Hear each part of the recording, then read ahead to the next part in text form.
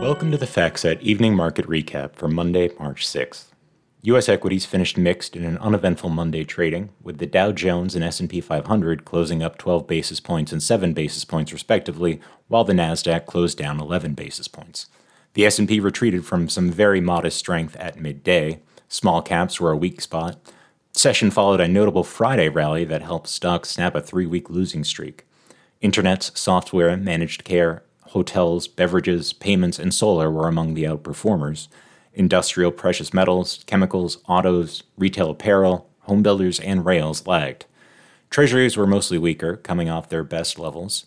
2-year, 10-year yield spread moved below 90 basis points today to hit its most inverted point since 1981. The dollar was weaker on the euro cross, but little changed versus the yen. Gold finished unchanged. Bitcoin futures were down 20 basis points. WTI crude ended up 1%, reversing earlier declines after a 4% plus bounce last week. It was a very quiet session to start the week, with the market waiting on numerous major catalysts soon to come, including Fed Chair Powell's congressional testimony on Tuesday and Wednesday, February non-farm payrolls on Friday, February CPI on March 14th, and the FOMC meeting on March 22nd. But for the present, no real change to the market narrative, though stocks have found some help as of late from lower rates and key technical holds, including the S&P 500 200-day moving average and an uptrend line from October. Bulls are largely focused on soft, no-landing scenarios, broader, albeit choppy, disinflation trend, corporate cost-cutting efforts, elevated cash levels and still below-average positioning, recent technical hold, and China reopening. Bears are focused on upside risk to peak rates, recession signaling from curve inversion, a potential Fed policy mistake, earnings, margin risk, negative flow, liquidity dynamics, and geopolitical risks. Little in the way of macro headlines today, nothing particularly incremental in the weekend's Fed speak, as Daly reiterated higher for longer messaging, while Barkin expressed a preference for moving at a more deliberate pace. China set its economic growth target at about 5% at its annual Party Congress, a more conservative level than consensus had expected. However, some takeaways did flag a more supportive tone for domestic demand, jobs, and property, as well as retaining peaceful reconciliation verbiage about Taiwan. German Chancellor Scholz said China declared it won't supply Russia with weapons for war against Ukraine. A lot of geopolitical headlines surrounding U.S. and China, with the Biden administration reportedly targeting investment restrictions in China's high-tech sector. In terms of corporate headlines, Tesla cut prices on its Model S and Model X vehicles. Boeing's software issue could delay some MAX and 787 deliveries by up to a year.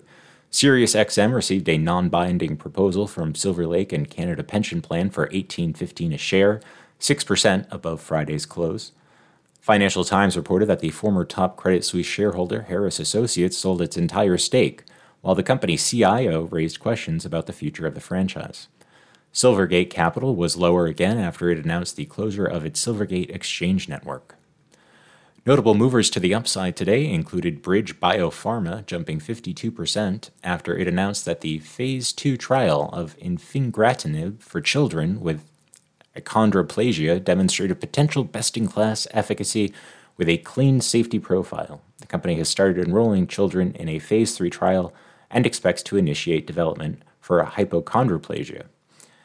Corcept Therapeutics shot up 10.4% after it announced a modified Dutch auction tender offer for up to 7.5 million shares between $19.25 and $22 a share. Ciena Core rose 3.7% following fiscal first quarter earnings, revenue, and margins beating consensus. Management highlighted strong customer demand and an improving supply chain environment. Also noted improved deliveries near quarter end, particularly higher gross margin modems. Company raised its 2023 revenue growth guidance.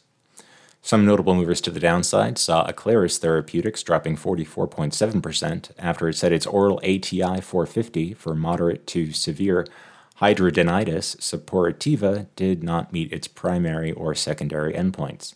Added placebo effect observed was higher than in other published HS studies to date. Spirit Airlines fell 8.8%, with Bloomberg reporting that the Department of Justice could file an antitrust lawsuit against the proposed merger between Spirit and JetBlue as soon as Tuesday. IAA closed down 7% following Reuters reporting that proxy advisory firm Glass Lewis is recommending shareholders vote against the proposed takeover by Ritchie Brothers, citing excessive execution risk and procedural concerns. Investors are scheduled to vote on March 14th. On deck for tomorrow, Fed Chair Powell will deliver the semi-annual monetary policy report before the U.S. Senate Committee on Banking, Housing, and Urban Affairs at 10 a.m.